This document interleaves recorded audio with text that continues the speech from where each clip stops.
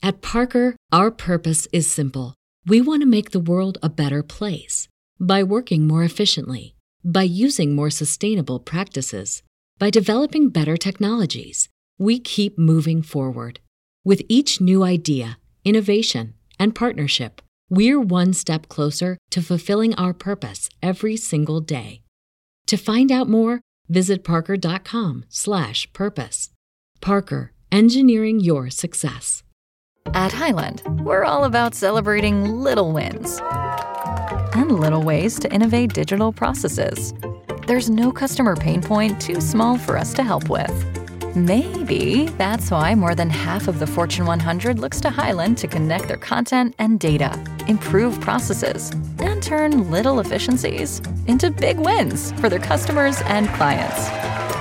Highland, intelligent content solutions for innovators everywhere at highland.com. This is Matt Leinart, and you're listening to Reign of Troy Radio. Reign of Troy Hotline. Alicia, Michael, what's going on? We know you have takes. We have takes. Why can't we just win a game? Can I blame Bob Connolly for this? Could I put on a zebra shirt and just go out there? Get Michael Castillo on the phone. Scratch, claw, up against the wall. Can't explain that what I'm feeling right now, guys. Oh, I can't believe USC is 5-7 and not going to a bowl. Oh. All right, Trojan fans, turn up the volume. It's time for Reign of Troy Radio. Here's your host, Michael Castillo. Hello, everybody. Welcome back to Reign of Troy Radio, episode 309, coming to you on Wednesday, April 17th. We are going to wrap up spring camp for the USC Trojans and talk about so much more here on this episode. As always, you can follow us on Twitter at Reign of Troy, like us on Facebook, facebook.com/Reign of Troy. Be sure to subscribe to us on iTunes, Stitcher, TuneIn, Overcast, Google Play, and Spreaker. Our bonus episodes are on Patreon, patreon.com/Reign of Troy. Our email address is reignoftroy@fanside.com for your email questions, ad inquiries, or anything else you want to send us. And our phone number is 213-373-1872. I'm your host, Michael Castillo, joined along with my co-host, Alicia D'Artola. Hello, everybody. Hello, Alicia. We do this thing on this podcast. It's a little bit of a trope where we always talk about, can you believe it is this time of year? Can you believe that X is Y days away? We reached a major milestone in the off-season. We are now in descent. Saturday was exactly the 50-50 halfway point. Not only was it the end of spring camp for USC, and we're going to talk about that later in this episode, but it was exactly the 50-50 point between the Notre Dame game and the Fresno State game upcoming in the end of August. It's a different 50-50 point than normal, too, because USC season doesn't usually end with that last regular season game. Yeah, but it always feels weird to me that the halfway point is usually at the beginning of May, and that always feels weird. It's like, May? Well, May feels like you're past it. This feels more natural to me, that this would be the midway point. And it ultimately is. Well, if you think about it, September is the 9th month. May is the 4th month. Oh, sorry. April is the 4th month. May is the 5th month.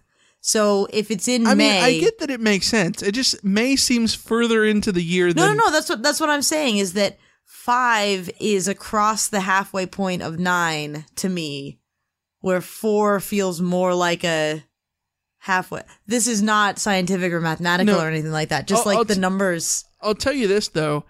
If we're talking about how deep we're into the year, if you say May, it feels like we're well deep into the year. March and April don't feel like we're that far in yet. Feel pretty early. They feel very spring, very early springy. Yeah. These are the things you get to listen to on Reign of Troy Radio. Great insight. These random things. Yeah, I know.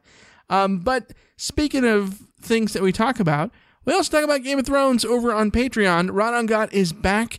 It dropped on Tuesday for all of our patrons over on Patreon, patreon.com/Reign of Troy. You can subscribe for as little as $5.55 a month, get all of our bonus episodes, including Rod on Got, where we recap every Game of Thrones episode, plus Takes with Jake, with our friend Jake Merrifield from the What's Brewing Show. Alicia has her own show, Second and Short, and so much more, including Rotbot's Choice episodes. We dropped one earlier this week as well. We'll give you a preview at the end of this episode of that. If you dig it, head over to Patreon, patreon.com/reignoftroy. And if you're into Rod on God, but you don't want to subscribe and become a member on our Patreon, that's fine too. On Fridays, our Rod on God episodes will go unlocked. So if you want to hear them the second that they go down, they will be available on Tuesday for patrons. If you are not a patron, they will be unlocked on Fridays. Yeah, and you can get those on patreon.com/Reign-of-Troy. They're not going to be in our main feed. Right, they won't be on iTunes. Reign of Troy. Yeah, they won't come through on iTunes that way, but you can find them there if you want to. Just a little, it's a little nugget over there if you pop over on Friday and maybe hear a full episode and see what it's all about, because those episodes are tons of fun. They have nothing to do with USC football or anything like that, but they're tons of fun, and it's always good to get nerd out on the Game of Thrones. Yeah, it's always a blast, and we have a great time with our friend Shake from the What's Brewing Show. So listen to that if you're into it. If not, there's still a ton of content that you would appreciate over on Patreon. The Robot's Choice episode that we're going to tease at the end of the episode is an interesting one where we created a tournament where it's USC's best teams of the 21st century versus the nation's best teams of the 21st century. It's 2 brackets.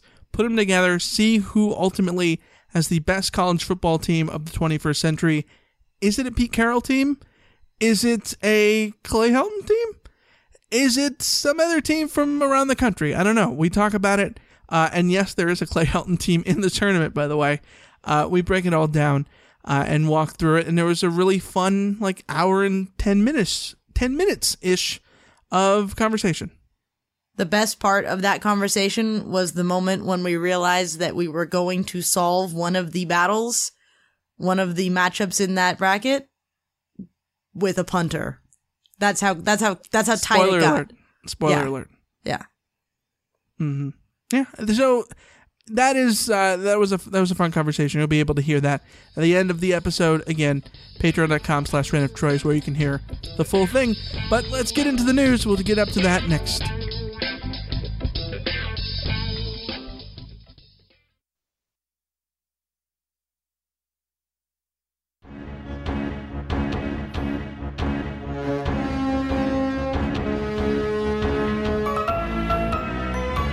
All right, Alicia, USC has ended spring camp, and there's not much news to discuss here about the end of spring camp. We're going to mostly put that in our B block, which is going to be us analyzing spring camp. So we're going to move through the news pretty quickly. I think the main news here is no major injuries for USC, and there was no release of a depth chart. So if you were looking for some sort of big news coming out in the spring, there is none. We don't know who won the quarterback battle because it wasn't decided. We don't know who won anything because none of it was decided, and rightfully so in a lot of areas. I mean, USC had a lot of injuries in terms of numbers, but they weren't major injuries that are going to cost SC as the season comes around later this year because there were, again, no major injuries that would be season enders. Yeah, there were a lot of guys that missed spring camp, but a lot of that felt precautionary, and the guys that did get injured during spring camp were all, they're going to miss, a couple of weeks here or there, and then they'll be back for fall camp, which is always a great way to come out of the spring to avoid those. That's one of the big things that you want to do in the spring. The depth chart thing is a point of contention, which I think has been one of those instances of just, mixed signals or sort of crossed wires. Clay Helton talked about the changes that they were going to make this season, and one of them was going to be to emphasize competition by changing when they release the depth chart. And he talked about releasing it every Friday so that players know that their performance in practice would impact who plays in games. And people took that to mean they would release a depth chart every Friday from the start of spring camp, all the way through. And from the beginning, I didn't take it that way. I took it during the season instead of the depth chart coming out on the Tuesday when they release the game notes, that the depth chart would be settled on Friday, in game weeks, right? So I wasn't necessarily expecting them to release one after spring because they didn't do it last year because they want the competitions to continue into the fall, to not have the complacency of, well, you won a starting job and that's that.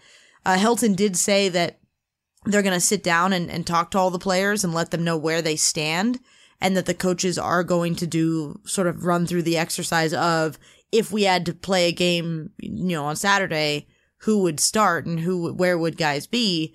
And so they're going to give the quarterbacks, for instance, some sort of sense of the pecking order. So while there won't be a depth chart released publicly, they are having those conversations, but it just doesn't, it's the kind of thing where this staff hasn't really done that in the first place, going back a few years, releasing the depth chart the way that Steve Sarkisian did after spring camp, if I remember correctly. So it's not a big deal, but there are people who are mad that they haven't released one. And I just look at it and going they don't have any reason to release one at this point. Except for it would be great for me because then it would be cool to have some solid information as writing about all these things. But in terms of the team, it doesn't need to exist yet. Yeah, and the other thing I would say to that is just because we're probably not going to see a lot of those depth charts going forward that are going to be the ones changing every single week. I mean, the ones that are in the media guide and in the game notes every week haven't always been gospel anyways. So if you're expecting those to be gospel, don't. And if you're expecting the truest, opinion from these coaches about the pecking order of the depth chart, and if they don't give that, then they don't have a pecking order, don't expect that either. Times are changing in college football where coaches are being closer and closer and closer to the best. USC's always been fortunate enough to have a football team that has been open with these things. Pete Carroll was very open. Ed Ogeron was very open, especially after Lane Kiffin got fired. Sark has been open. Clay has been open for the most part about a lot of things. But times are changing. Most teams are not anymore. So if SC goes that way, I don't think it's a sign of SC holding things close to the vest or Clay Helton being indecisive. If there's not a depth chart published, it's mostly because more than likely, and I don't follow every single team in college football, but what is the number of teams in college football that release a depth chart at the end of spring? I can't imagine that it's that high on a percentage. Maybe 20%? I don't know. I would love to know what that number is. And again, a depth chart after spring a public depth chart would really just be a progress report. The progress report Right. they send your parents, in October of a fall semester when you're in school, that's not your grade. That's just letting your parents know that you either are or aren't on track to fail. Yeah, but even if you don't give it to the media, it doesn't mean that they're not telling these things in private. That's right. That's You still have your grade is still what it is going to be. Right. So don't read too much into that. I wouldn't read too much into it. We will have a depth chart on RainofTroy.com. Alicia is putting together her thoughts, so look for that later in the week on RainofTroy.com. Other news to discuss. Let's talk about transfers. Wole Betiku and Trayvon Sidney are both going to Illinois to become Illini. They are the third and fourth Trojans to go to Illinois, to go to Champaign in the last 14 months. It started with G.A. Austin Clark last February, who became the defensive line coach for the Illini. Jalen Green transferred there, but then ultimately didn't play and went to Utah State. But Wole Betiku and Trayvon Sidney, which begs the question, when did USC become a pipeline to Illinois all of a sudden? It's very random. It's very, very random connection that's happening with the Illinois pipeline. You gotta wish Wole and Trayvon the best of luck there. It's gonna be interesting to see what both of those guys accomplish. Tip your cap to them, I think, because they are both graduate transfers in just 3 years. So, credit to them for doing what they needed to get done academically in order to not have to sit out the year to transfer. But really, they're transfers, so they're no longer at USC, and they're no longer relevant. So let's move on and talk about new players coming in, transferring into USC. Two guys in basketball. 3-point specialist Noah Bauman is transferring to USC from San Jose State. He set a school record for 3-pointers with the Spartans. He does have to sit out. But then there's grad transfer, 6-foot forward Daniel Utomi, who transfers from Akron. He averaged 14 points and 5 boards. He was an all-MAC honorable mention. So 2 guys out for USC on football, 2 in for USC on basketball, or in basketball. And that's just on Tuesday. USC, the 2 guys committed both on Tuesday for basketball, and that makes it 3 3 transfers for USC this offseason because they added Quinton Adlish a couple weeks ago, and I saw it. Someone on Twitter was pointing out, like, the guys that USC is bringing in here, these are all shooters. These are all perimeter shooters, and so it's interesting the way that USC is basically reforming its roster. You're having Jerron Brooks and Victor Uliumno transfer out. You had Jordan Usher transfer out earlier in the year. Kevin Porter Jr. declared for the NBA draft. Benny Boatwright's graduating. Shaq Aaron's graduating. So USC is only returning, I think it's 4 or 5 guys from last year's squad, and they're bringing in a recruiting class that has 5 or 6 guys, and then 3 transfers, 2 of them grad transfers, and one of them has to sit out the year. But the lineup that USC is bringing back is going to be quite different. The roster going to be quite different. And I'm curious how that sort of goes over, because Andy Enfield, I think, is in a situation where he needs to start winning now. And he has this, vaunted recruiting class that they're bringing in with 2 5-stars, and it's ranked in the top 5 nationally. And you add, these transfers that USC's brought in, these were guys that were coveted.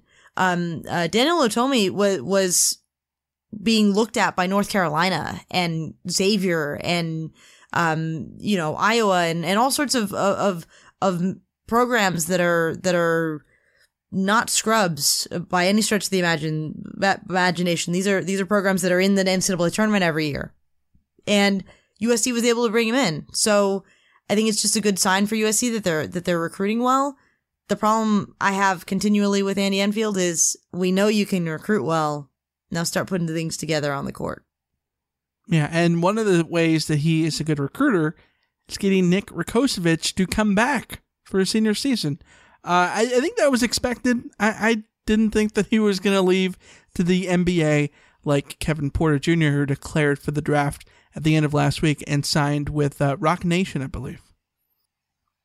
Yeah, so he is not eligible to return because he's signed with an agent. But yeah, Nick Rakosevich, I didn't expect him to go to the NBA. The only thing I wondered was, like, he looked at unhappy at times this past season. Now, there's good reason because it was a disappointing season. Did you watch last season? I did. I watched way more of last season than I wanted to. Did you see the standings? Like, there were reasons to not be unhappy pleased with that team. Yeah. But so my only thought was, if you're not having fun at USC, then maybe you just go and you see what happens with the NBA, and maybe you end up in Europe, and that's not the worst thing in the world. So yeah, getting Nick back, because he's a legitimate player, and if you can get the most out of him, he's gonna be one of the veterans in the Pac-12. So big recruiting job to get him back. But like you said, it kind of felt like that was more likely than not. So it's not necessarily a huge surprise. Yeah, I'd agree with that. Let's move on and get to more spring camp talk up next. We're going to put a bow on it. USC finishing up their 5-week spring camp over the weekend. So we'll be right back.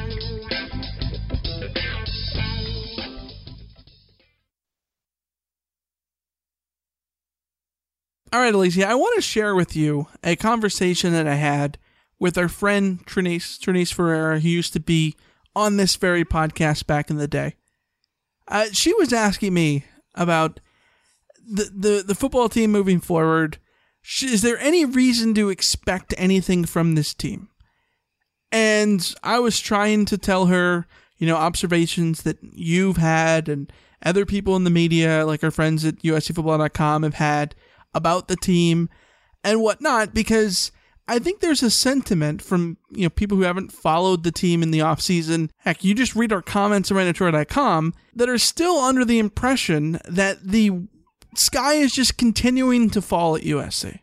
So my question is it right to think that the sky has stopped falling for a little bit at least? Or is this strictly a, spring camp illusion that we can sit here and say that this was a good spring for USC? And it's not just us. It's like every beat writer talking about this team. Everything has been, for the most part, positive. Is that spring camp in general, or is this, did they put out a product that is worthy of feeling good about? It's hard to answer. The simple answer is every spring camp is positive. Every spring camp, if it's not positive, then things are really, really, really, really, really wrong. So everything that comes out of spring camp, you have to take with the grain of salt that, it's going to have a positive spin. But at the same time, I've now covered a few spring camps. This isn't my first rodeo. And it's certainly not the first rodeo of a lot of the other beat writers that are out there. We've all seen practices that USC has done in the past under different coaching staffs, under this coaching staff, the whole shebang. So we have something to compare it to. And that's the reason why I'm able to say with a certain amount of confidence that this was a very good spring camp on its own merits. Particularly because it was so different and it was so self-aware in ways that I think that past camps, spring and fall camp, have not been.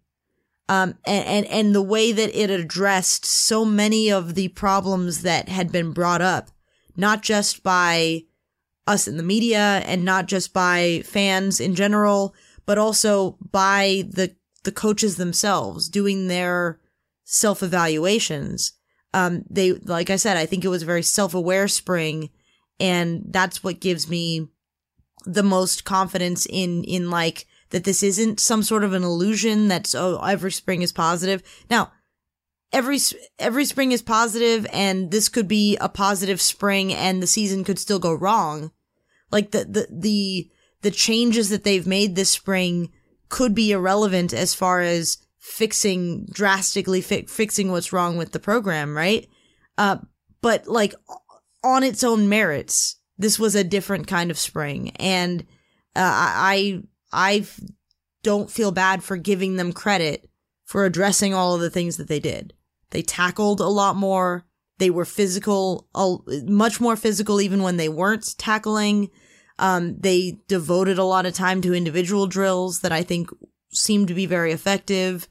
They instituted competition majorly in a way that they hadn't previously, and that was the thing I was harping on for a while. It was I remember when I first started covering things and going to practice, Steve Sarkisian used to end every practice with 5 plays, one's, the offense and defense competing against each other. And I thought that was a great idea and a great mindset to instill in the team.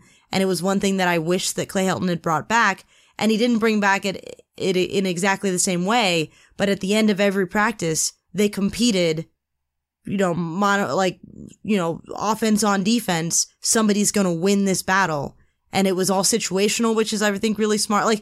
These are just the kinds of things that I point to that they are addressing the problems that were there. Does that mean that they fixed the problems? I don't know. We'll find out when they get to the season. But as far as the bubble of spring camp, it was very positive. And just because they've lost a lot of trust as far as, is any of this going to carry into the season? Half of the comments that we get on Rain of Troy right now are, I'll believe it when I see it, blah, blah, blah. Okay, I get that. But also what I'm looking at in front of me is positive. So I'm not going to sit here and tell you that that's not what happened. The spring was very positive for what a spring camp can be. That's kind of where I'm falling. Yeah, and I think both of those things can be poignant things to say, right?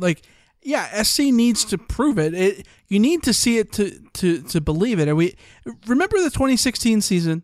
SC falls out, stumbles right out of the gate. They fall to 1-3, and then they start winning some games. And we see them winning these games in October, and they start to feel good about themselves. And we talked about it all October and early November.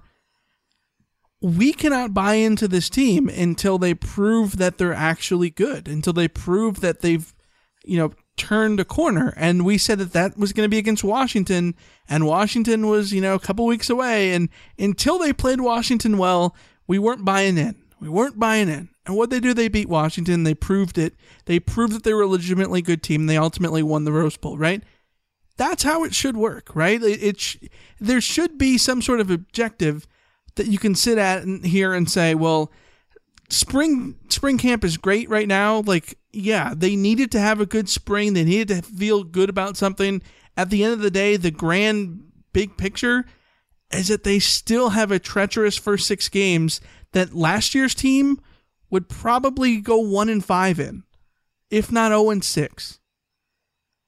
They cannot be last year's team. They have to be better than last year's team. They need to, you need to sit here and be comfortable that they're going to go at least 4-2 in those 6 games to really like this team going forward. Maybe it's 3-3, whatever it is. We'll talk about that when the time comes, right? But you want to be able to see improvement on the field. But I also think that we should be able to sit here and be like, if you're going to complain that things need to be different, then you need to credit the things that are different with the understanding that it's not the final grade. Yeah, and kind of that's where I'm coming from, where I would like to see more USC fans be able to make a statement like this. This is good. Now let's see what happens later. Like, right, this is how it should be framed. Right. That's exactly how it should be framed. But what I see from a lot of people is, I don't believe this, so let's see what happens later. Like, well, okay, I get that. I get the skepticism and all that. But, like, we can also sit here and acknowledge, like, no, but this was good. Like, this was a step in the right direction. I'm not saying that you're gonna, win the marathon or anything like that, but you took the step in the, you got past the starting line. Like, You gotta get up before you walk. Yeah, exactly. So SC needed to have a spring like this before they could do anything. It could ultimately mean nothing, or it could mean a turnaround like Notre Dame had a few years ago. I don't know. We're going to find that out, and that we find it out is going to be the most interesting thing about this team going forward. The other point that I kind of want to raise here, and I feel like this is a very annoying episode for me, if in the sense of I'm probably making a bunch of annoying points where it looks like I'm caping for people, and I'm really not. But I am so over, and it's mostly just I'm tired of the bashing of Clay Helton, because it's a dead horse. Like, we all agree, right? We all agree that Clay Helton should not have returned this year. But he did. He's not getting fired now. You just got to kind of roll with it at this point, right? Like, we all agree that he should have been fired. You agree? Yeah. Yeah, okay. So, with that being said, the amount of comments that I see about, like, this team is 100% destined to, to be 5-7 at best, or, be a 4-win team or a 3-win team this year because Clay is only going to make things worse, is insane to me. Utterly insane. Because it's the certainty that he can't win, right? Well, he only won because he had good players around him. Okay, I get that. I agree. But, Alicia, what players do USC have? Like, what kind of players does USC have right now? They have a lot of good players, Michael.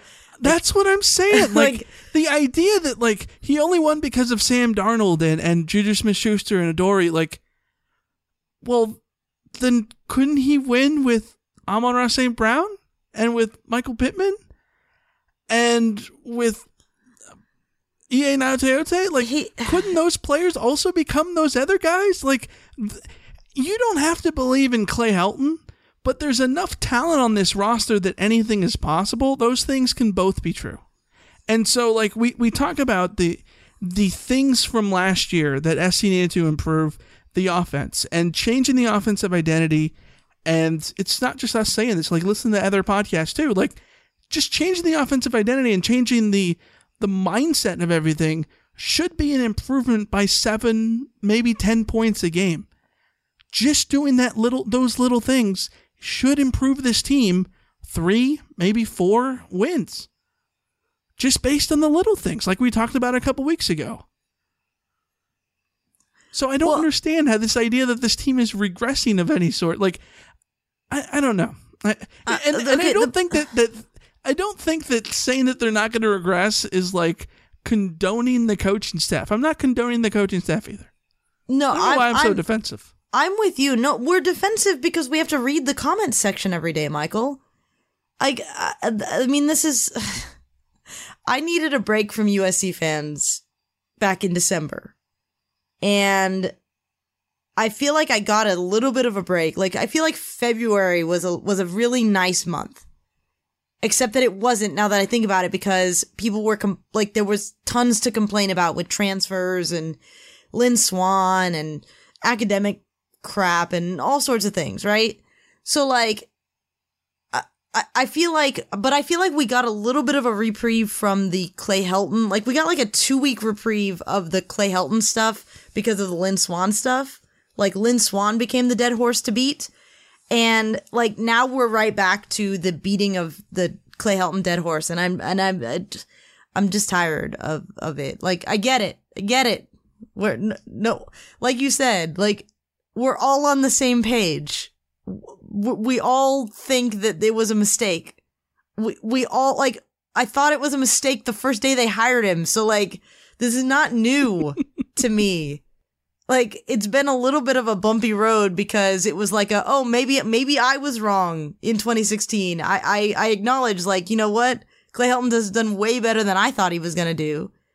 But when this all came back around, it was like, well, yeah, but on day 1, I said this was a mistake. So, like, I get it, guys. I get that people are venting, but also I don't have the energy to spend every day responding to everything that comes out around USC with this team is going to suck because Clay Helton is like I post an article about Paula Naoteote telling Clancy Pendergast about how he wants to be the greatest linebacker to ever play for USC.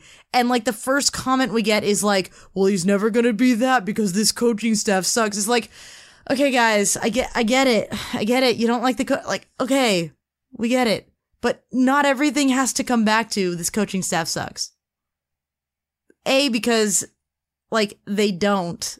They're not that bad. Like, they're bad in USC terms, but, like, you know, in the grand scheme of things, like, it's really not that bad. That drop that I have a drop for that. I just you gotta find it. You do. Well, I just recreated it, so it's fine. In the grand scheme of things, it's really not that bad. There we go. I don't know. This has now just been a rant session because it's what we're exposed to all the day, and I don't know if that's like, I don't know if this is good podcasting or good radio, but just like I was going through our reviews the other day on iTunes. So I'll read a couple new reviews, by the way, just randomly throwing them in here. Here's one that says, "Make Reign of Troy great again." 3 stars. "Come on, man. Everything is so negative. Please move on to the next season, please. Used to love to listen, but now all you do is crap on the team. Lighten up." Oh, man. Like, it's things are so polarizing that I don't know. From both sides. I don't know how to put together a good podcast anymore. Well, okay, because part of the problem is we're commenting. Okay, for instance, when I mention that things look really good in spring camp, like, we get people who are standing there going, like, screaming about how, like, it's all a mirage and everything is horrible and everything like that. But if we talk about how, no, actually, stuff was really bad, and the athletic department is in a really bad place, and they should not have kept Clay Helton, and players failed the team last year, and coaches failed the team last year, and administrators failed the team last year, and everything, there's gotta be a place for us to acknowledge the reality of what's going on when it's both positive and negative. And that's what I think we're trying to do, but the reality is always in the middle. Yeah. It's always in the middle. I mean, this is what it's been a constant refrain. Things are never as bad as they seem and never as good as they seem. And I think that's where we try to strike the balance. But that's what spring camp's all about, right? Spring camp is literally the embodiment of things are never as bad or as good as they seem. Because spring camp is always like I said, it's always positive. So the defensive line I thought had a really good year, really good spring. I also thought the offensive line, coincidentally, looked really solid and put together. But, I acknowledge that's a zero-sum game, and I don't know which side USC comes out on, because last year I thought USC's defensive front was going to be really good, and it turned out that they weren't. They were very not at the level that they needed to be. So, I acknowledge that side of spring camp. But at the same time, I'm not gonna, I don't see the point of covering this team and not talking about how, you know what? Marlon Tuipulotu looks really good. And Jay Tufele looks really good. And Christian Rector looks really good. And Drake Jackson? Man, that guy's got a bright future. I don't want to cover this team if I have to sit there and go I can't talk about Marlon Tuipulotu looking really good in spring camp because you know what? He might not look that good when the season starts. No, he looked good in spring camp. I'm sorry. Right. That's what happened. Well, we went 5-7 last year, so we have no positive adjectives in the dictionary, in our vocabulary. Can't use them. Yeah. Pretty much. Yeah. I don't know. It's tough to decide because I completely get it too. I'm incredibly skeptical about this team. Because how many times have I said, I grew up in the 90s. My whole thing is to be highly skeptical of USC because my USC growing up, my idea of what USC was the J-Rob 2 era and the Hackett era. I grew up expecting SC to lose games that they should win and figure out things to screw up. I expect them to lose at game-winning field goals at the end of the game at Autzen Stadium. I expect Carson Palmer to get, just constantly beaten up. These are the things that I expect. And so I naturally am cynical about all this stuff. So when I see all these positive things, the more I think of well, come on, things can't possibly all be good. Which goes back to, again, why they have to prove it in September. But moving on, I do want to go run down some content pieces you've put out on RainofTroy.com. You can go and read them, and please do. But we're just going to spoil all that content by just rattling them off here. Your 4 main takeaways for spring camp. You wrote, Helton is trying to change. You said, don't think and play was the focus. The offensive line is settled, and USC has strength but not depth. What's the biggest one for you of those, and why?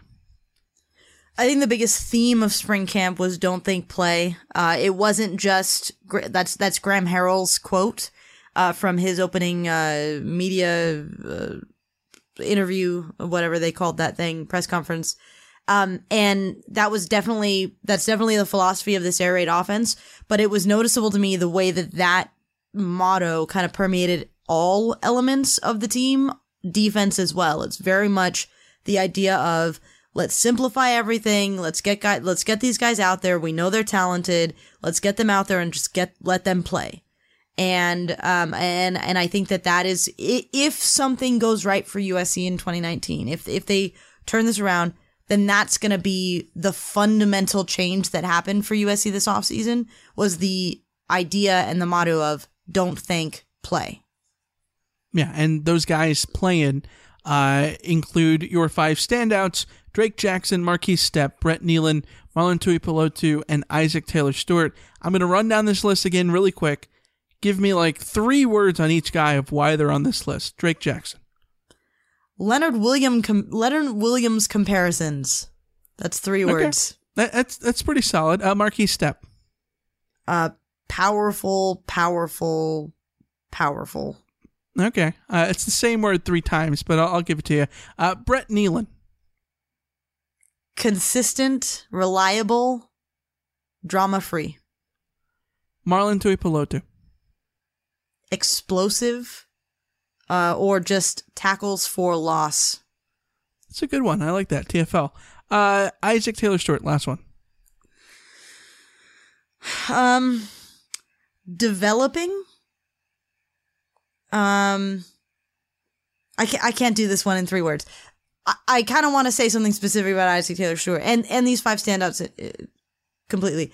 These weren't the 5 best players on the field for USC. Like, because if that was what I was naming, then like Michael Pittman and Amon-Ra St. Brown would be way up there, and there would be other guys that I'd be talking about. But Isaac Taylor Stewart kind of embodies this whole thing where he is a player who I think went into spring with a big opportunity, and he took that opportunity. He got better from day 1 to the final day. You could see him developing physically. You could see him developing mentally. You could see him taking the instruction. And I think the biggest thing is Isaac Taylor Stewart in one-on-ones every day was going up against Michael Pittman, and he looked like he belonged. And Michael Pittman was out there looking like an All-American, and Isaac Taylor Stewart looked like he could challenge Michael Pittman. Does that mean that Isaac Taylor Stewart's going to be an amazing corner this year? I don't know. He's still got some developing to do. But I think it was really encouraging that I think why he's on my standout list is he was able to go against Michael Pittman and make that an iron sharpens iron battle where that might not have been the case last fall.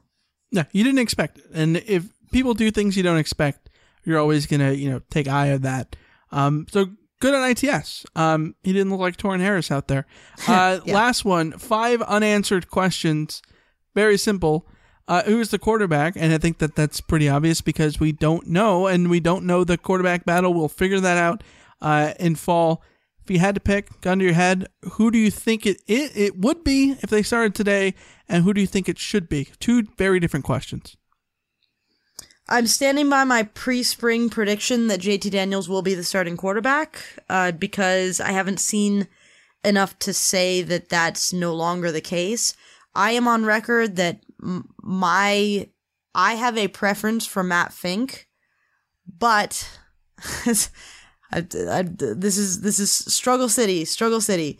There is so little separating all 4 quarterbacks that, like, depending on the hour, I could give you an easy explanation for why USC should pick each one of them. Set Keaton Slovis to the side, I guess, because he's the freshman. But, like, I have a preference for Matt Fink. But the final practice on Saturday, they went full live competition, more or less. Like, it was the closest thing to a scrimmage that they've done in years. And Jack Sears was the gamer that I think he is. So my preference for Matt Fink was maybe a little bit overshadowed by the confirmation of the thing that I've always believed about Jack Sears is that he's just not a practice player. Put him in competitive situations and he will thrive. So like, I don't think there's a lot to separate them, but I think JT Daniels will win it. Makes it so difficult though. Like, how do you evaluate Jack Sears then? You can't, you can't, or you have to take, I think Jack Sears, here's the thing. Jack Sears, you have to take a leap of faith, and you might get greatly rewarded for it. But if the coaching staff picks Jack Sears, it's because they have to take a leap of faith. And as I've explained to a couple people, like, I am a risk-averse person, so I wouldn't take that leap of faith on Jack Sears. I would go with the safe route of Matt Fink, because I believe that the offense can operate with Matt Fink at a certain level, and that would be fine. But if I were a more risky person, and I don't know what Graham Harrell is, I would take that leap of faith on Jack Sears and see where it got me, because you might end up with a Sam Darnold if you take that over JT. Over JT, yeah. Like, JT has been fine, but he needs to be better than fine. Like, I'm disappointed that all I can say about JT is that he was fine. I think I'm holding that against him, and maybe that's unfair. But he was so good in fall camp last year, guys. Like, he was so good. We were not making that up. He was so good in fall camp that I'm surprised he just looked fine in the spring.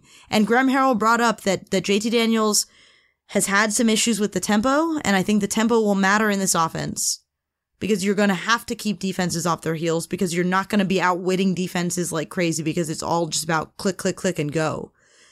So he's got the summer to work on that, and I think it's entirely possible he comes into fall totally transformed because everything clicks into place for him on the don't think play front.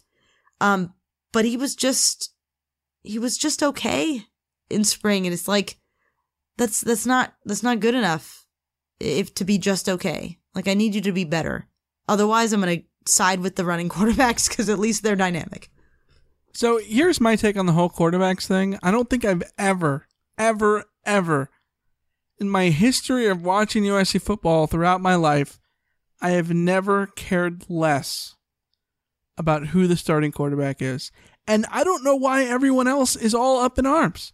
Like, and everyone else, I'm basically talking about people in our comment section or people on Twitter or whatever. I don't get it. This system is built to make the quarterback's life easier. The idea of a system quarterback. Who the hell the quarterback is. The idea of a system quarterback literally comes from the air raid. Like system quarterback was not a term used until the air raid. Yes, and if you're going to sit here and tell me that all the quarterbacks are indistinguishable in terms of level, like one is not completely separated themselves, then I really don't care who the hell it is. I don't. Do not care. Don't care. Yeah. Don't care. I have no opinion. Just shrug. I don't care. I think there's a really good argument to make that none of the quarterbacks have separated themselves because the system is what it is, where it's not supposed to matter quite so much. That's a fascinating idea, right? Like, it would make sense because the system is in place for the offense to succeed, not for the quarterback. And for the offense to succeed, the quarterback does have to succeed. Does that make sense? Yeah. But it's a lot of just get the ball out and go. And it's simple. We're going to run down these unanswered questions really quick, the last four that you have. In like one sentence, give me a answer or a summation of why it's still unanswered or whatever. Will the secondary be okay? There's just too many injuries. The secondary we saw in spring is not the secondary that will exist in the fall. Will there be a featured running back? I don't know. Mike Jinks wants it, but good luck to him separating Carr, Vi, and Stepp. Good luck, because I don't see the point in a featured back either. It's the same thing with the quarterbacks for me. Who is the Mike linebacker? The question is between John Houston and Jordan Iosefa, and I think it's both, which will be weird, and that's why I'm question marking it. Because that is not the position that you rotate. Like, of the positions on a defense, that's not the one you rotate, but yeah, and the last question is the question that I think all of us have. Are the changes enough? And will they stay going forward? And will they matter? I don't know. You don't have an answer for that. I don't have an answer for that. We'll see that when the fall comes around. I have a small answer for that. The changes are as much as Clay Helton can do. In what sense? I'm not saying I disagree, but I'm wanting to buy into that. But give me some rationale for that. In the sense that USC shouldn't have hired Clay Helton to be the head coach, because Clay Helton was going to have like his ceiling, right? So Clay Helton is doing as much as he can do to save his job, and he's either going to save it or he's not, on the merit of he's either good enough or he's not. So, like, I guess I'm sort of taking the path of what happens will happen, but Clay Helton is going out swinging, and he might still get knocked out, but he's going out swinging.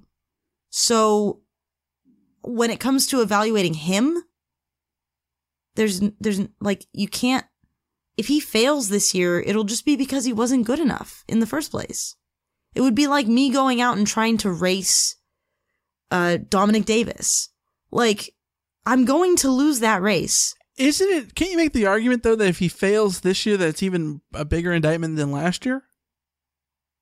Well, I guess it's the or is that grading on a curve? I don't know. I just view it as he's making the effort, and so right. I'm gonna good effort him. Right. Regardless of where it goes. The tough thing is, if you're wanting Clay Helton to not be the coach anymore, and there's a lot of people who, obviously we thought that in November, right? But if you're wanting him to not be the coach for 2020, then you would ultimately want this to fail, right? Right. But like, where I'm concerned is, does that ultimately become an indictment of, like, it should be if SC doesn't win games this year, it should be an indictment of Helton. It shouldn't be an indictment of Graham Harrell's offense. And my concern is that it could become, well, the air raid offense can never do that. When we saw that failed. Can't do that anymore. We got to go back to the I formation. I don't think that'll be the narrative, because I hope not. Because I think Helton is the one that people already want gone. So, and then like, there are no scapegoats here. The sentiment will be, well, Graham Harrell couldn't have possibly saved him. Yeah. Because Helton was the problem in the first place. Right. Those are the comments now. But like, it's an interesting scenario, because I think SC should be better next year. Absolutely. Again, by just scoring a touchdown more a game is just going to help things drastically. Because again, look, go back to last year and think about those games that they should have freaking won anyways, even as bad of a team as they were. So, like, they should be better on paper. It's just a matter of, what does better mean? What does better mean for Clay Helton? And what is that threshold for what means that he comes back in 2020? I don't know. Those are the things we're all going to find out in the fall. But let's get to some listener questions. We'll get to those up next.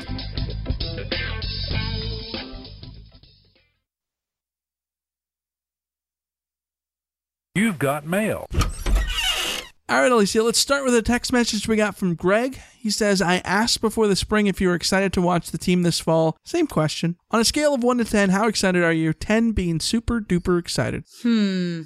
I don't remember what I answered the last time. So I'm not sure.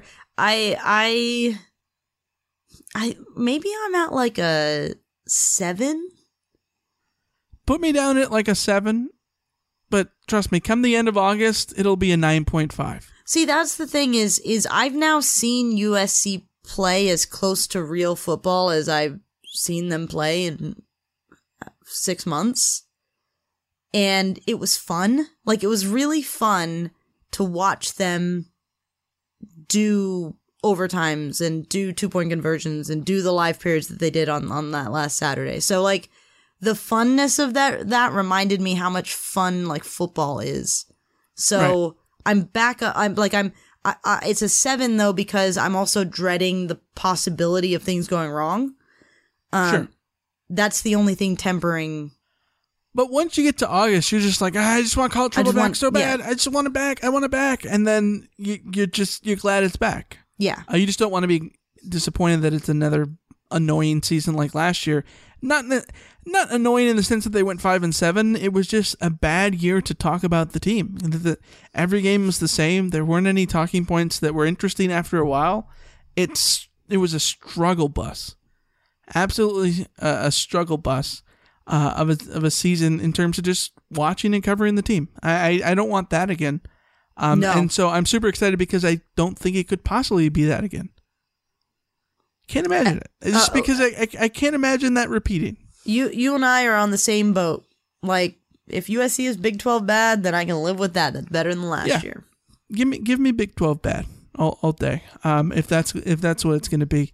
The other question, not from Greg, but I think that pertains to this of, like, I think once you get to the college football season, you're so excited that I think that it changes. And this is the mindset we've talked about with our friends over at Traveler Hates Thursdays, is that going into the week, you can think, oh man, SC has no chance against this team.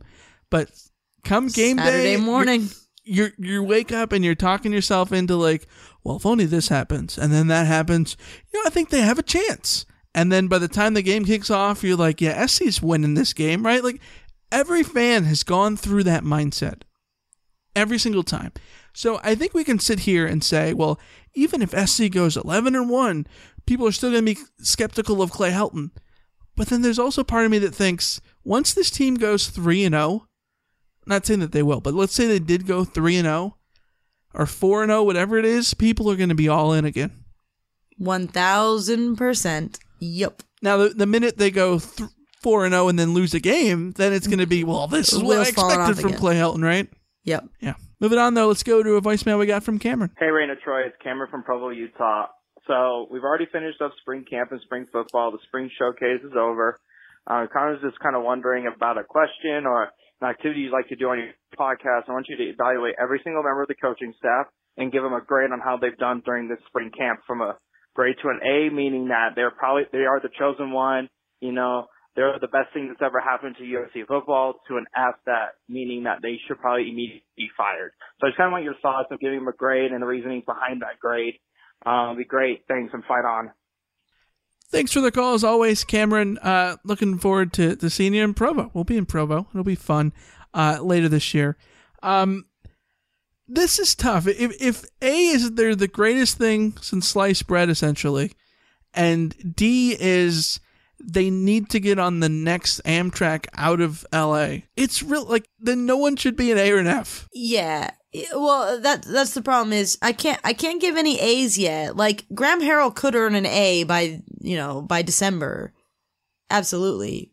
But I can't give him an A yet because I don't know what this offense is actually going to look like when it's going up against, opposition. So right.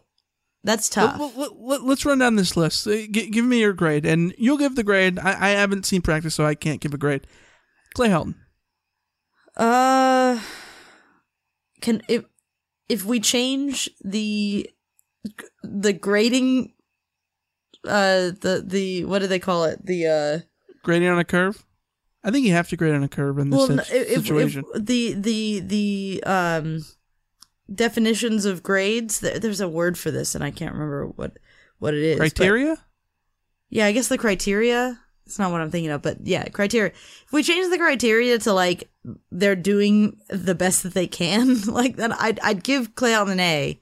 Maybe I'll give him a B, just sort of like to acknowledge that he dug himself into this hole. So many hate comments. I know. I don't know what else Clay Helton could do this spring. Like, I don't know what else. I could not ask more of him. Except put on a Pete Carroll mask and chew some gum and like clap a bunch as he's walking through and like bobbing his head and slapping players. No. You know what Clay helmets while they're stretching. What Clay could have done to earn the A this spring is to let us shoot practice the whole way through, so that I'd have more and better pictures. Also, to maybe have the quarterbacks in front of us every once in a while, so I could have more and better pictures. Just pander to the media, yeah. And also speak to the media every day again, so that I could have more injury updates daily. And then the question is what's better for the media better for the football team? No, it's not. That's a whole different question. Not always, no. Yeah. Clancy Pendergast.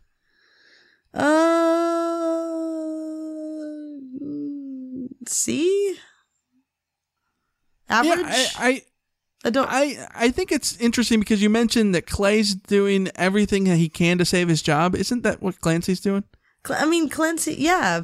Clancy came into USC originally in 2013 as the proponent of the 5-2 base defense. We saw that 5-2, which was really a 3-4 back in 2013. And then in 2016, we saw a 2-4-5. In 2017, we saw a bunch of different things. They kind of went away from the base defense and went with the 3-man front. We saw a lot of the 3-man front last year. Going to like a 4-man front, like he keeps changing and evolving, but also like it seems like Clay telling him to go to like a 4-man front or something is a huge ultimatum for Clancy Pendergast. It's kind of do or die for him too. Yeah, when you put it that way, I mean, he made changes. Like, again, they are trying something new instead of just keeping on with the same stuff that didn't work. Right. But they'll sink or swim. Yeah, but like I don't know where that leaves him. I think C is fair. The defense also gets like an incomplete because like that was not that defense that they fielded this spring was not the defense that they're gonna field in the fall. Just straight up. Except for the defensive line. Personnel wise. Yeah. Let's look at Graham Harrell. Let's give him a B with the potential of getting that A. Yeah, it's an incomplete. You got to see more from him. John Baxter. No complaints. Ben Griffiths, big deal. I guess that's a good thing. Johnny Nansen. B.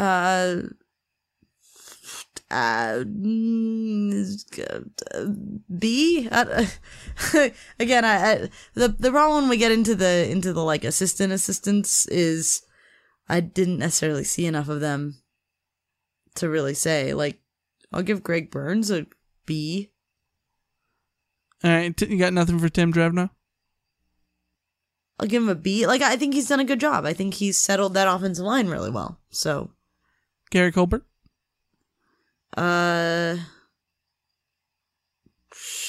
He barely had anyone to work with. Again, like, there was some weird stuff going on in spring. So, Michael Pittman looks great. I don't know if that's Gary Colbert's influence or not, but Michael Pittman and Amon-Ra St. Brown look amazing.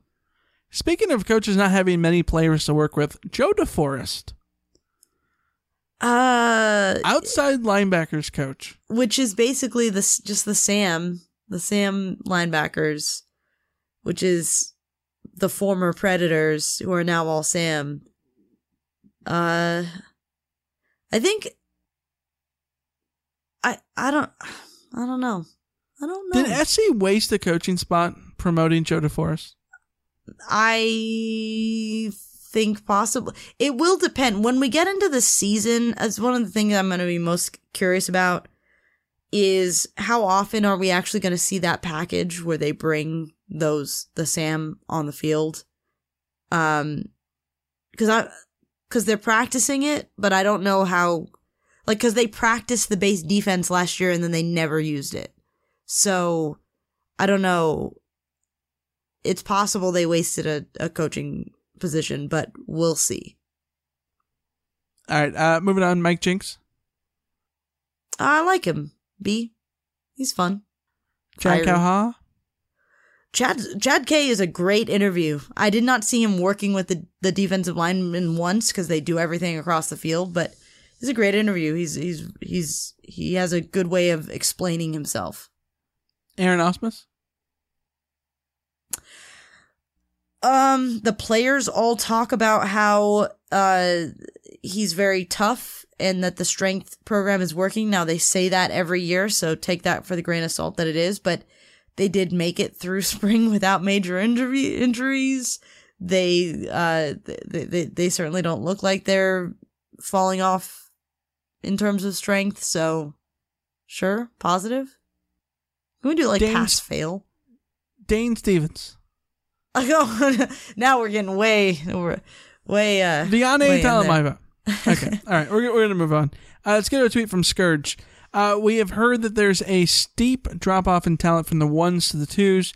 Who best mixes and matches from the 2s if a starter goes down?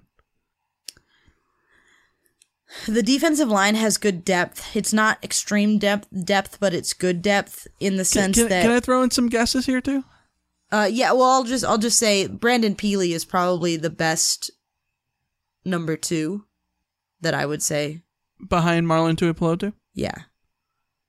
I feel like those guys, my sheer outside perspective seems like almost interchangeable.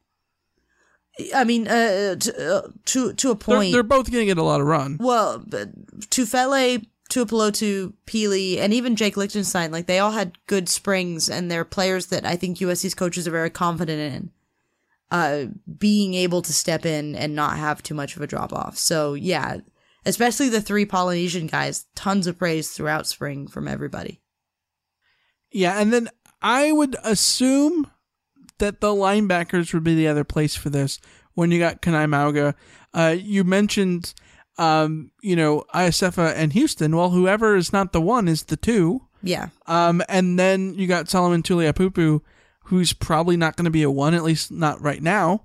Not initially. Maybe he could be. You never know. But if he's your guy, someone who's been impressive by various reports. That's very, very brief. But if he's your guy behind EA, then and he lives up to the little cameo appearance that he had early in spring, you're doing really well at inside linebacker, because you're not even dipping down into Kanai and Raylan Goforth, who impressed the coaches a lot. Yeah. Moving on, let's go to a tweet from Jeff. Quarterback play. Will it be improved over last year? And has the group improved overall? Has JT Daniels' ability to not float it, to feel pressure, to not lock on, to check down, has it improved? And how is the coaching of the quarterbacks progressing? I think quarterback play will be improved over last year because they will not have a true freshman quarterbacking the team. So there's That's part of it. Also, it's a totally new playbook, and we've mentioned this earlier, that is designed to make the quarterback's life easier. Right. Has the group improved? I think Matt Fink and Jack Sears are both better than they were last spring, which, granted, is not saying much because both were terrible last spring. But, the group in general, I think I'm more confident in as a whole, so it has improved. Has Daniel's ability to not float it, feel pressure, to not lock on, to check down, improved? He still throws a really pretty ball. His ability to feel pressure, I think, I worry sometimes with JT that, sometimes you see a quarterback that's thrown in too early and they get ruined by the panic that sets in when you now build bad habits because you were thrown into the fire. I worry that maybe that happened a little bit with him, but he's also learning a new system, and maybe it just needs to shake off some of the unfamiliarity with it. As for the coaching of the quarterbacks, it seems good. I mean, no, hard to say at this point. Yeah, it's one of those things that, again, will need to be verified in September, whether or not JT Daniels earns the job. I think that the quarterbacks, the coaching and the group in general, we're going to have to determine that September, November. October, I think, is a month between those two, I think. Also. Yeah, maybe. Yeah. Tweet from LA Fred. With the Tampa Bay Lightning getting swept out of the Stanley Cup playoffs after one of the best regular seasons ever, is there a USC football loss that compares to as big of an upset as this? Maybe Stanford is a 41-point dog, Washington State, Boston College. Oh boy, Alicia, I gotta set the stage and explain. Yeah, you're Mr. NHL here. It is insane. The Tampa Bay Lightning, you can make the argument that their regular season was the greatest achievement in the history of the NHL. 128 points. They had 21 more points than anybody else in the entire league. 21 more points than anyone else. They lost 16 times in regulation in 82 games. 16. They were expected to waltz through the Eastern Conference, and they lose in 4 straight games, all in regulation, to the Columbus Blue Jackets. So it would be like the undefeated Patriots getting bounced in the first round of the playoffs? Well, no, because they got a bye, right? This would be like I can't come up with it. This should be like the Warriors that went 73-9. Yeah. Losing getting in swept. The first round. Getting swept in the first round. Yeah. Yes. So, comparing this back to USC, I think it's impossible to compare because the nature of football single game situations means that flukes can happen on a single night. Like everything can go wrong on a single night. The thing that's great about like a series, a 7-game series or a 5-game series, whatever it is that you take some of this fluke thing can happen on a single night. Like anyone can win on any night. You take that out of the equation because it's not just about winning a fluke game once. You got to win 4 games or however many games it is. It's 7-game series in the first round of the NHL playoffs, correct? Yep. Yeah. So like to lose 4 games is very different than what happened to USC against Stanford. Because like if USC had played Stanford 4 times, they wouldn't have lost all 4 games. Yeah, but here's the difference that I will say. I think a football game counts more. Like, there's a reason that the NFL plays 16 games and Major League Baseball plays 162. Right. No, it absolutely counts more. I'm just saying that the flukiness... the better team in football is going to win an overwhelming majority of the time. Right. Compared to the better team in baseball. Right. But the flukiness of a loss is more possible in football, like, than losing 4 in a row is different. So like I would almost compare it to USC's woes against Oregon State, like the collective Pete Carroll every single year on schedule losing or struggling in the Pac-12 away road opener against lesser opposition every year. Like, I think that's probably as close to it as it'll come, where it's actually like a trend where it didn't just happen once and you could pass it off as like, oh, John David Booty's finger was broken. I think that like the 2006 Oregon State game is the one, or the 2008 Oregon State game. I like those two as a thought here. Because the other thing is hockey has so much parity. There's so much parity in the NHL that even though we can sit here and say that the Lightning were incredible, having 21 points more than anyone else, they weren't an overwhelming favorite in the playoff to the point where like they were the odds-on favorite to win versus the field. No, the field was always going to be the pick there because it is so grueling to actually win the Stanley Cup. So them losing in the first round isn't the biggest shock in the world. It's a shock. It's that they got swept, given how dominant they were. What's that? It's that they got swept. It's that they got swept. Yeah.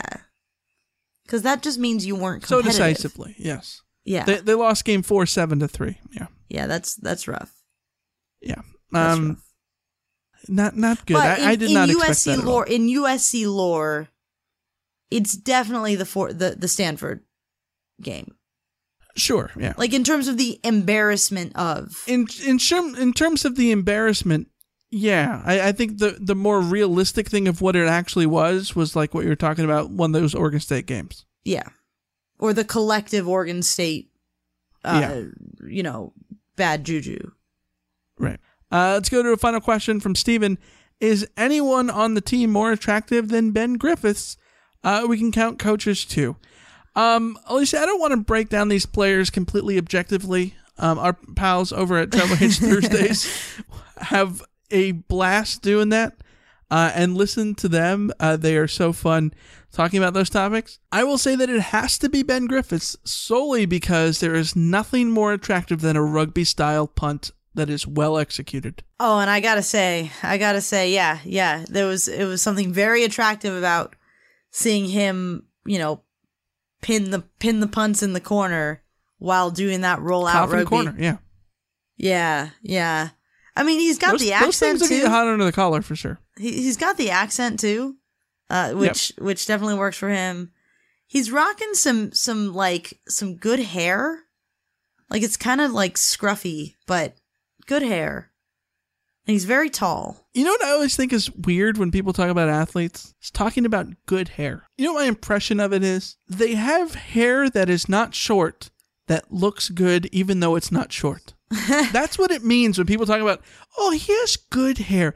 Like, no one has ever said this about a flat top. No one has ever said this about a fade, because those are just standard things, right? No one's ever said this about just your basic old haircut ever, because those things are just expected to just be what they are, right? But it's always, oh, he has more hair than the average person, and it doesn't look bad, even though he has more hair. Like, that's literally what it means. Good hair means that you're pulling off the hair.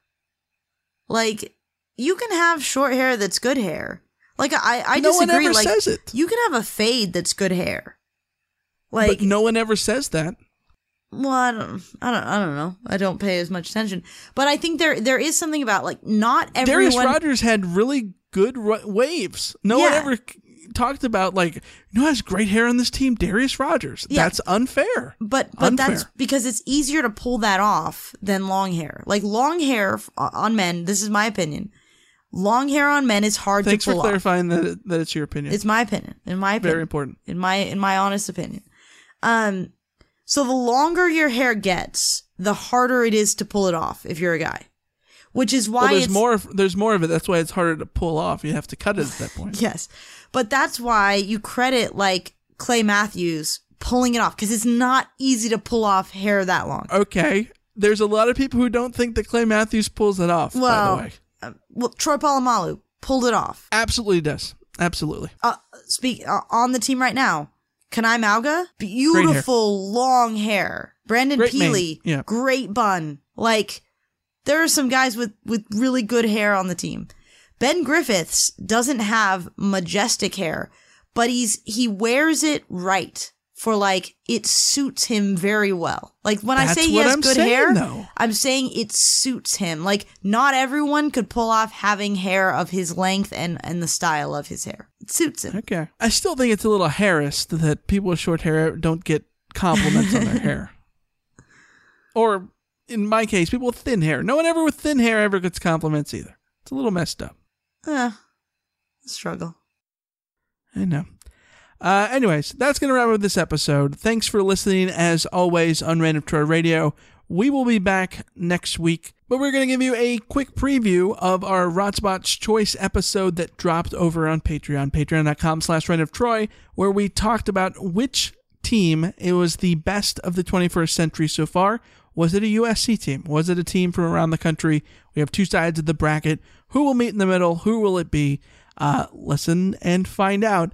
We'll give you about the first 5 to 10 minutes after this, and then check that out if you want to listen to the full thing at patreon.com/Reign of Troy. Also, again, Rod on Got is live for patrons over on Patreon now. If you're not a patron, you can get it on Friday. Again, patreon.com/Reign of Troy is where you can listen. As always, our phone number is 213-373-1872. Reign of Troy at fancenter.com is our email address. If you want to advertise with us, if you want to send us an email question, if you want anything, hit us up there.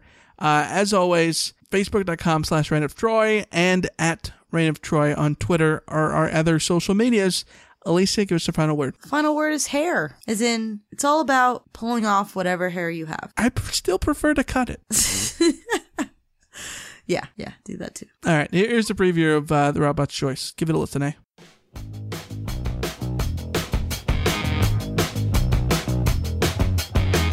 It is Rotspot's Choice time, a Reign of Troy Patreon exclusive. Hello everybody, welcome back to Reign of Troy Radio. This is a Rotspot's Choice episode coming to you on Patreon. I'm your host, Michael Castillo, joined along with my co-host, Alicia D'Artola. Hello everybody. Hello Alicia. We put out a call for Rotspot's Choice questions or topics, and we got some. We put together a poll, and we have a winner. The poll that we published earlier this week had 5 options. USC greats versus other school greats, predicting life at USC 10 years from now, casting a movie about USC's recent drama, movie takes, and Rotpourri, which is like potpourri, but Rotpourri, which was basically us taking all these topics and kind of putting it into one, sort of like a mailbag, but not a mailbag, but it would be a Rotspot's Choice. Anyways, we put up the poll on Patreon, and the winner is one inspired by Brandon Genos, called USC Greats versus Other Schools Greats. Now, Brandon's original suggestion that he gave to us back in February or a couple months ago was, if you could build an all-college team, which college would have the strongest team? That is a hell of a question. I think it's a question that, USC would be in the discussion, Notre Dame, Alabama. If you took the all-time teams of all these schools and put them together, who would have the best team? I'd love to know. I'd love to see that tournament, played out in real life to figure out who it is. The problem is, and, Alicia, you and I were both doing some research on this. There's teams, like Michigan's all-time team features people from like the 30s that we've never heard of. No idea who they are. The same for, I looked up Alabama's, an all-time Alabama team from an Alabama fan-sided site. So, these are people who are fans of Alabama, and I didn't recognize half the names. So, I'm sure the all-time Alabama team is really great, but I couldn't tell you if that team would beat USC's all-time team, because I think USC's all-time team, I know these players, distinctly, so it's kind of not even a fair discussion from our perspective, just because, I don't know those teams well enough. Yeah, it would be really difficult. So, but we wanted to be able to do a topic like that, inspired by Brandon, so that's why in the poll, we put USC's greats versus other teams' greats. Since then, trying to put together this episode after the poll won, or after that one won the poll, we've kind of twisted it a little even more. So I feel bad that we're kind of taking Brandon's thing out of context, but I don't really think we totally are.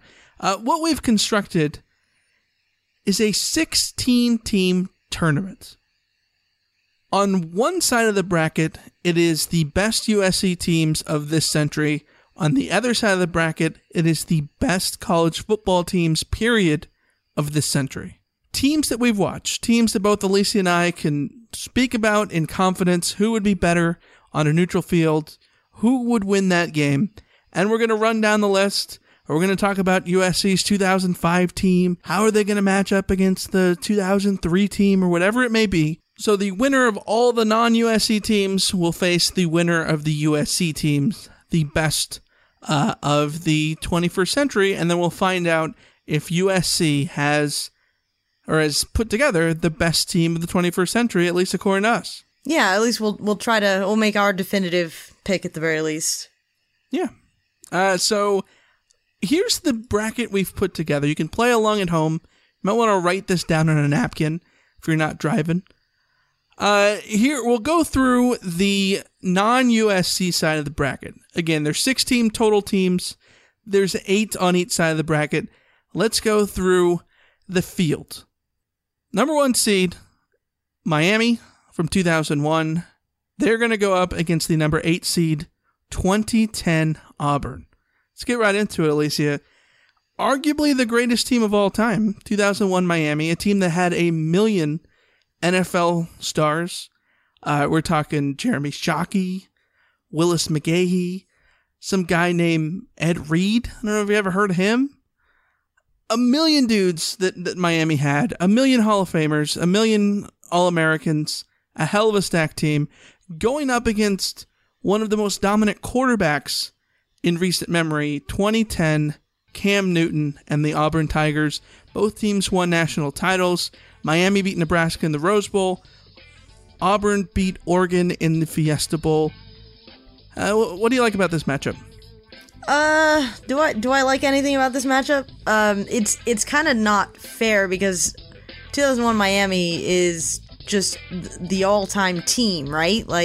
You could put that up there as the not just since 2000, but all time. You talk about 2001. 6 first-team All-Americans. Yeah. Whereas Auburn, it really was it was Cam Newton, and Cam Newton was an incredible college football player, and he's become a really solid NFL quarterback as well. So the talent is absolutely there. He's a unique talent at that position. This century, no doubt.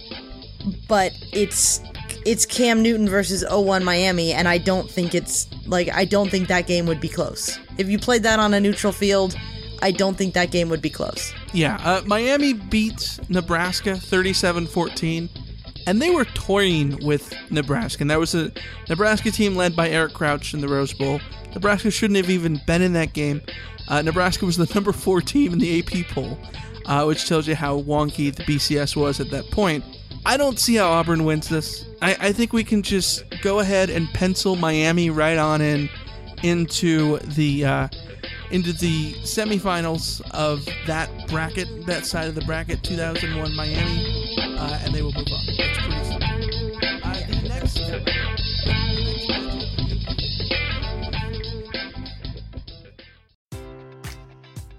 Enjoy all your favorite sports like never before at BetMGM. Sign up using code CHAMPION and receive up to $1,500 back in bonus bets if you don't win your first bet. When you register with BetMGM, you'll get instant access to a variety of parlay selection features, live betting options, and the best daily promotions in the business. And with BetMGM at your fingertips, every play and every game matters more than ever. Remember to use code CHAMPION and receive up to $1,500 back in bonus bets if you don't win your first bet. Place your money line, prop, or parlay bets with the king of sportsbooks today. BetMGM and GameSense remind you to play responsibly. See BetMGM.com for terms. 21 plus only. Virginia only. New customer offer. Subject to eligibility requirements. Rewards are non-withdrawable bonus bets that expire in 7 days. Gambling problem? Call 1-800-GAMBLER. Promotional offer not available in Washington, D.C. At Parker, our purpose is simple. We want to make the world a better place by working more efficiently, by using more sustainable practices, by developing better technologies. We keep moving forward. With each new idea, innovation, and partnership, we're one step closer to fulfilling our purpose every single day. To find out more, visit parker.com/purpose. Parker, engineering your success.